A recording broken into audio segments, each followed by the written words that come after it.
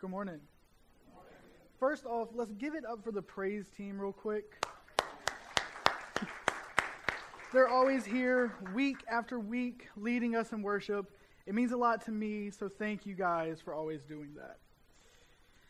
Mr. Lance has already been through the announcements, thank goodness, because I don't remember most of them. But I will say, if you were K through 5 or younger and you want to color, or if you just want to color in general, there's stuff out there in the lobby. Make sure to grab some of those. I put the crayons together myself. I'm very honored to be back up here. I guess that means I didn't do too bad the first time, so thank goodness. I'm also very honored to be the first one to preach with our new TVs and our big stained glass window. So take that, Mr. Lance.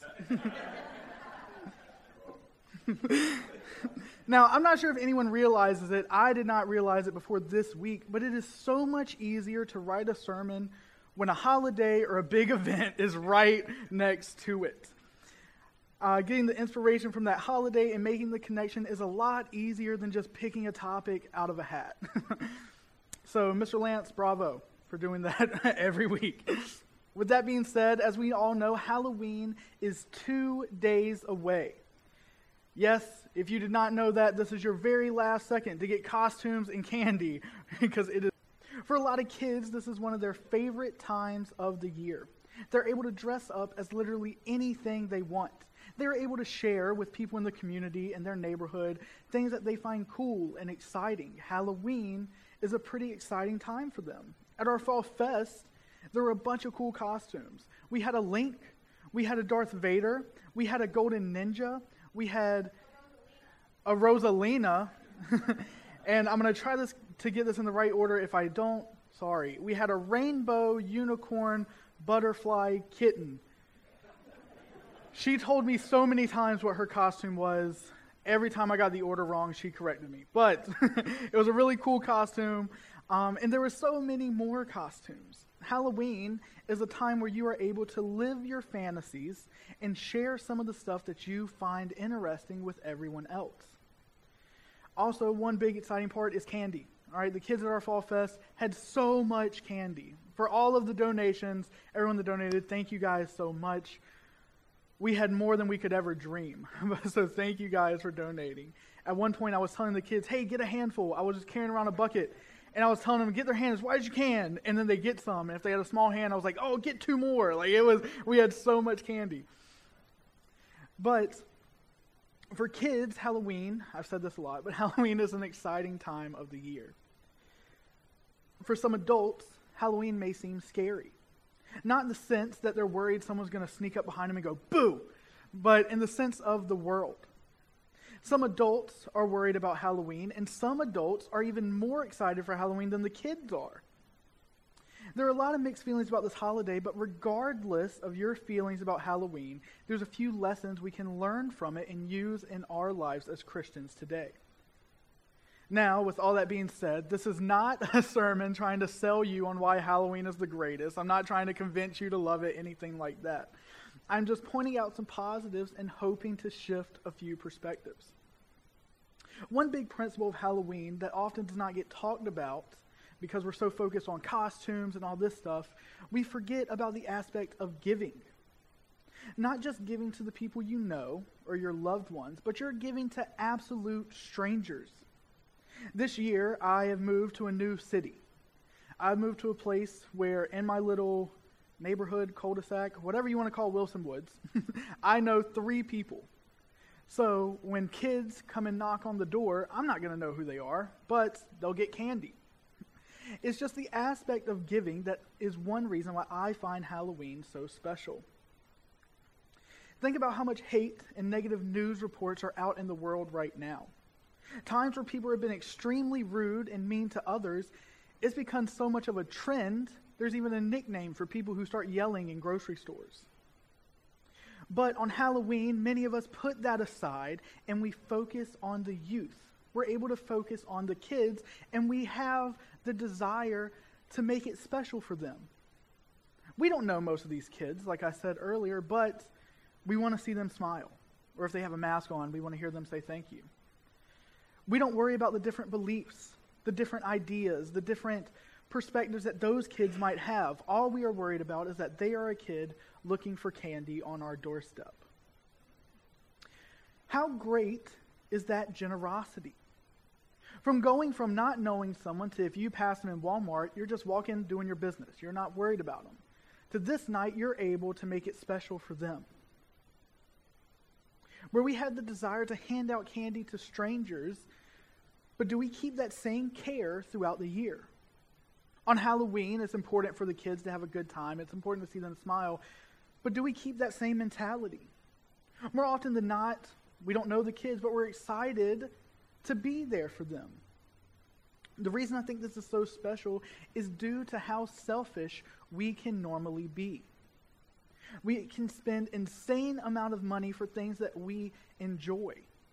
My parents, they're in the front row, they used to get so upset with me on how much money I spent on shoes. I had over 100 pair at one time, and none of them were like $10, $20 shoes. I could not wear those, absolutely not. I was wearing Jordans. I was wearing Nikes. The minimum price for my shoes were about $140, and that was when they were on sale. So my parents were always on me about that. They're like, save your money, save your money. My mom to this day will still go, your shoes are going to dry rot. She called me last night and complained about that. But we spend insane amount of money on ourselves for things that we enjoy. If you have a TV, a radio, or at this point a messenger pigeon bringing you letters, then you have heard the name Taylor Swift. In the past year, just for her Eras tour, tickets are starting out at $1,147. Starting, all right, that is not the backstage passes, front row, and you get a baby panda along with it. That is, you're up in the nosebleeds. You're in a different altitude. All you can see is the glitter from her dress. And you're paying $1,200 for that. But that's a memory. That's a once-in-a-lifetime thing, at least for $1,200. I hope it would be once in a lifetime. That is something very, very special that you would be able to remember forever. We're willing to pay so much for our own experiences. And ever since she started her tour, she has sold out almost every single... Sorry, my laptop did something weird. She had sold out almost every single show. For her entire Era tours, there have only been 2 shows that were not sold out, and they're in Brazil and somewhere else that I don't remember. But all the ones in the U.S., they are completely sold out. We, as Americans, are willing to go to extremes, especially financially, to make ourselves happy. And think about athletes for a second. They push their body so much just to be able to play professionally. They push their bodies to the extreme because they want to be great. They sacrifice so much to be able to reach the achievements that they desire. Many players during their retirement speeches often talk about, I'm glad to be done because now I can spend time with my family. I'm glad to be done because I can start a family. Often all their sacrifices came at the expense of others. They would often talk about their wild schedules and the diets that they had to remain in top athletic shape. They were sacrificing a lot to follow their dreams. For an example, J.J. Watt. For those of you who might not know the name J.J. Watt, he was a professional football player. He was one of the most electric defensive ends of all times, and he dominated a lot of the 2010 era. For his resume, he's a 5-time Pro Bowler, 5-time first-team All-Pro, an MVP runner-up, and a 4-time NFL sack leader. Now, for those of you who don't know what that means, he was on a team that played the Indianapolis Colts, my favorite team, twice a year. He was a monster. Every time we played him, he absolutely destroyed us. Single-handedly, he was the best player on the field. So, with that came a lot of sacrifices. I've tracked his diet and exercise plan, not personally, but I Googled it, in case you couldn't tell. So every day, he would wake up at 5 a.m. Now, I know I've lost a handful of people right there. All right, I wouldn't wake up at 5 a.m. either. But he would work out for a total of 6 hours a day. 6 hours just in there pumping iron or running on a treadmill or whatever professional athletes do. To put that in perspective, I don't spend 6 hours a day on my phone. My screen time this morning was 5 hours and 42 minutes a day. So he is being physically active more for so long, he doesn't even have time to sit down. Between team workouts, his personal training, and then his personal workouts, those are separate things. I didn't know that either. But those are the sacrifices that he made as a professional athlete. His diet, he had 2 of every meal. Every morning, he started with a 900-calorie breakfast consisting of oats, half a dozen eggs, and then sausage or bacon. His second breakfast, 4 more eggs, sausage, bacon, and a bagel. For lunch, 3 chicken breasts, whole wheat pasta, Italian dressing, and a side of broccoli for his first lunch. His second lunch, 2 more chicken breasts, sweet potatoes, grilled carrots. Then for dinner, a lean meat. He said often lamb chops, whole wheat noodles, and grilled asparagus. For his second dinner, steak fillet, additional spaghetti, and steamed broccoli, totaling at 9,000 to 10,000 calories a day. And Lord only knows how much money. J.J. Watt is now retired, and his main reason for retiring is because he wanted to start a family. He had made so many sacrifices that his wife, she is also a professional athlete. She plays in the MLS.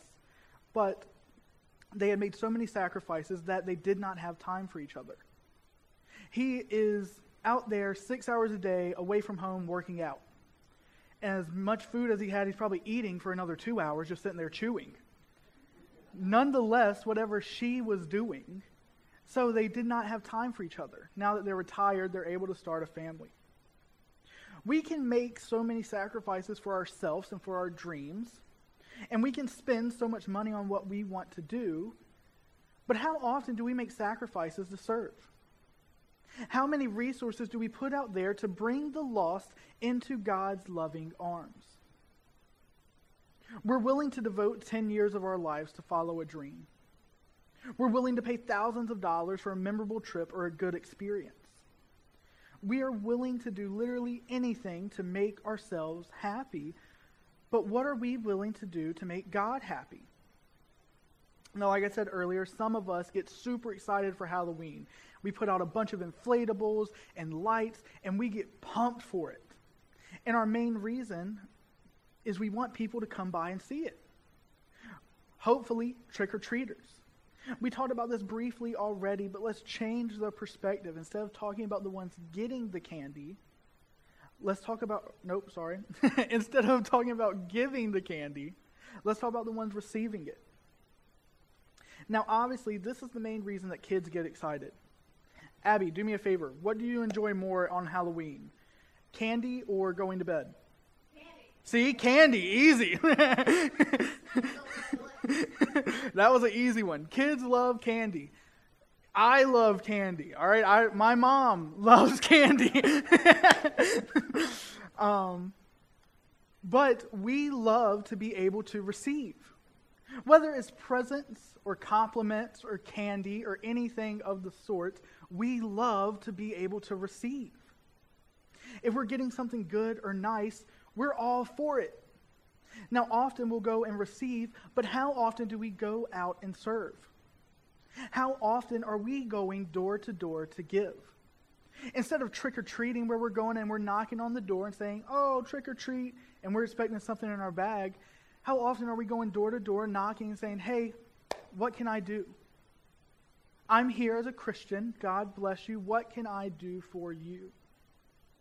The greatest thing we are told to do as Christians was not to receive from people. So, let's check out Matthew 28, 18 through 20. This is Jesus giving us the Great Commission. Then Jesus came to them and said, all authority in heaven and on earth has been given to me.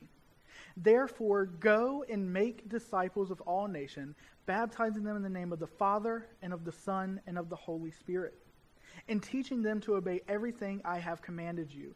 And surely I am with you to the very end of the age. Our greatest command that Jesus ever gave us was to go, make, and teach. I'm going to say that again. The greatest command that Jesus ever gave us was to go, make, and teach. Never once was it going to be sit still, wait for people to come to you, and then push them away whenever you're finished talking. Go, make, and teach. With the Great Commission in mind, how often do we follow that? How often, church, are we going out there to serve? How many times have we actively been giving to others? If you can answer both those questions and say, yeah, I do that, then that's awesome. Please continue. There's so many people out this door that need help. There's so many people in this door that need help. There are a bunch of different ways to serve. There are plenty of ways to help. Please keep that up. But if the answer is no, then let me extend this encouragement. We've seen for weeks videos on Operation Christmas Child. For our visitors, Operation Christmas Child, the kids get a bunch of toys that people will pay for and send to different countries, but they also get the gospel. They're able to see what God will do through these books in their own language. And there's been plenty of impactful stories of how that's affected them. Serving does not take an arm and a leg. It can simply just be, hey, how are you doing? Let me check on you. Let me take you out to lunch. Operation Christmas Child, some boxes were filled up $15, $20. That act of service can change someone's life. I understand it's not always easy to find time for others when we have to have all 24 hours in a day. We have to take care of our family. We have to go to work. And sometime in there, we have to have a social life. Then we have to sleep. That's a lot. It gets stretched thin. In no way am I saying that serving needs to become a daily activity. If you can manage that and stay healthy, that's amazing. But for a lot of people, it would be very difficult and possibly harmful. But what I want to encourage you guys to do is maybe find once a month. Once a month, just find somewhere to serve. Whether it's taking your elderly neighbor's trash to the road for them, helping someone load groceries in their car, or if you see someone struggling mentally, physically, on a corner, whatever it may be, ask to pray with them. Now, in each of these situations, you can go a bit farther. You can take it farther, you can serve more, whatever you want to do. But in the ways that I just listed, those are where people are most receptive to help. These services are needed and helpful, but for you as the server, they're also convenient. They don't take out a chunk of your day. Helping someone load groceries in their car, you're walking from your car to the grocery store. You're not going out of your way. If you are, it's 2 steps. It's not taking a huge chunk. It's just helping them with the heavy things. In Galatians 5:13-14, we are told to serve one another humbly. It says, "You, my brothers and sisters, were called to be free. But do not use your freedom to indulge the flesh. Rather, serve one another humbly in love. For the entire law is fulfilled in keeping this one command: love your neighbor as yourself." Now I'm going to read that again, and what I want you guys to do is re-say that golden rule with me. You, my brothers and sisters, were called to be free. Do not use your freedom to indulge the flesh. Rather, serve one another humbly in love. For the entire law is fulfilled in keeping this one command: love your neighbor as yourself. Our individual time is so important, but it should not be used for self-indulgence. Our liberty isn't intended to be spent on ourselves, but poured out in service to others. We are called to be servants. We are called to serve one another. Here, Paul reiterates Jesus' point that the entire Old Testament law is fulfilled in loving our neighbor as ourselves, in finding service for them. We are called to serve. Now, when we serve, we do so with a clean mindset, not with the intention of getting something out of it, because we're told in Luke 6 that our reward is in heaven. But we are supposed to have a servant heart. When we serve, we do so out of kindness and the hope to shine Jesus' light. Oftentimes at MACU, we had to hit community service hours. We had to have 60 hours of community service to graduate. And oftentimes we would see, oh, I also told the news, so maybe they'll come take a picture of us. That's not what it's for. They missed the point of it. The point is to get out there and serve someone humbly. Do it for them, not for yourself. When you serve, do so in hoping that you can spread Jesus' name, not publicize your own. On Halloween, we love to see happy faces and hear the cute thank yous when we hand out the candy. But what can we do beyond that? Outside of just handing out candy, what can we do for those kids? When telling my friends that this was going to be my message, I was met with a little bit of kickback. One of my friends is completely against Halloween. And so with him not being a fan of this sermon, he asked me, do you think Jesus would participate in Halloween? And he said it just like that, so smug. And so very quickly, I said, yeah, absolutely. In which he didn't agree. but it got me thinking. I don't think Jesus would dress up as his favorite movie character or his favorite singer. I don't think Jesus would be the one going door to door asking for candy. But he would be there. He would have his porch light on, waiting for kids to come knock on his door. And then that made me think a little bit more. Every now and then, very rare, I'll say something smart, and that makes me think. This was one of those times. So I want you guys to pause for 1 second. Is that not what Jesus is already doing? Jesus isn't coming to us banging on our door, demanding our lives. Jesus is there waiting. He is waiting for us to come willingly. He wants us to knock on his door and receive the sweet gift of eternal life. We are the ones who are called to go door to door. We are the ones that are called to spread God's word. We are called to show a way for Jesus while he sits there at the right hand of God and waits for us and our brothers and our sisters to freely go to him. We are so quick to turn this holiday away that we sometimes don't realize the amazing opportunity it can be. We know that it is combined, that's not the word. We know that it is put together with evil doings. We know witchcraft, different things like that. And that's how we associate Halloween in our brains. So often, even though we are told to shine our light, we cut our porch light off. We tell them we don't want anyone around. Stay away from us. Some of us don't like Halloween for what it represents, but when is it time to change that narrative? We often say society is ruining people, society's entering the church, all this stuff. When does the church enter society?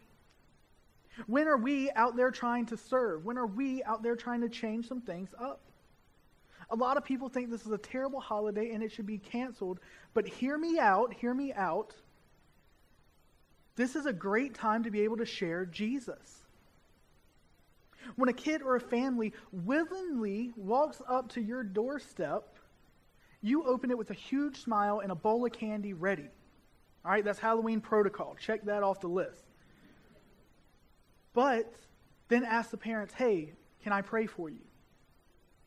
Can I say a quick 15, 20-second prayer for you and the rest of your night? Just that small thing, 15 to 20 seconds. If they say yes, then you've changed Halloween.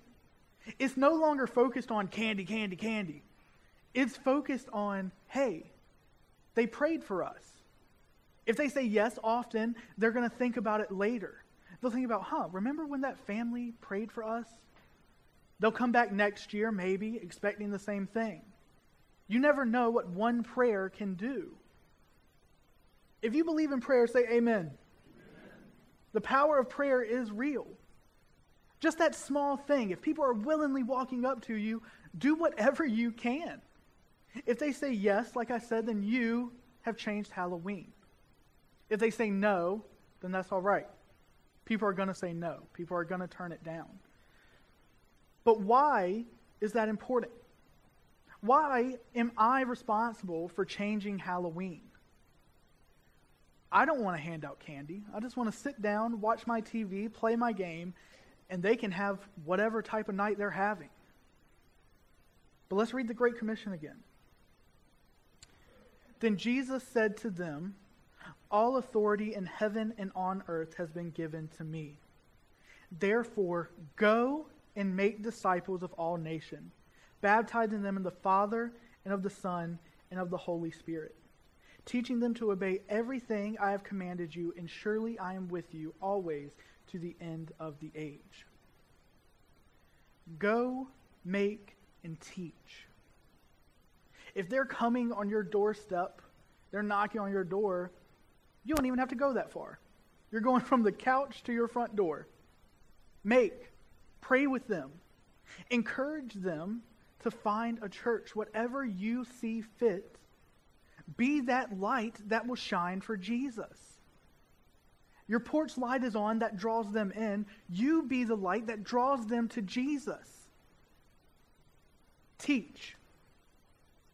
Hopefully you're able to keep up with them. They come back, they check on you, whatever it may be, and you're able to teach them the way of a Christian.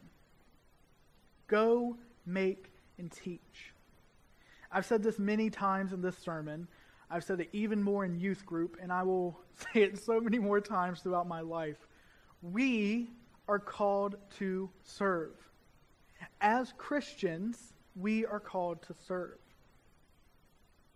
If we are taking these opportunities for granted and letting them pass by us, then are we actually doing all we can to serve?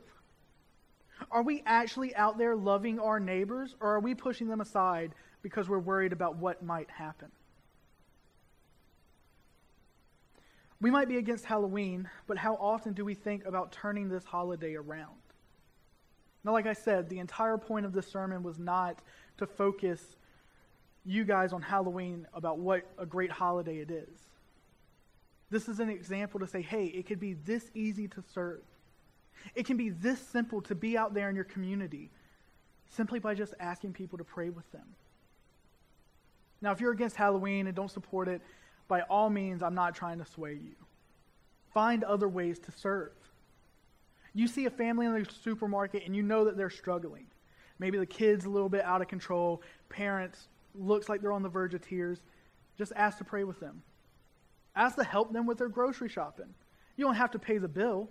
Just help the kid. Play with them. Distract them a little bit. That way the mom or the dad or the grandparent or whoever is not taking the full brunt of everything. Find simple ways to serve. There are plenty of different ways that we can go out there and we can help people.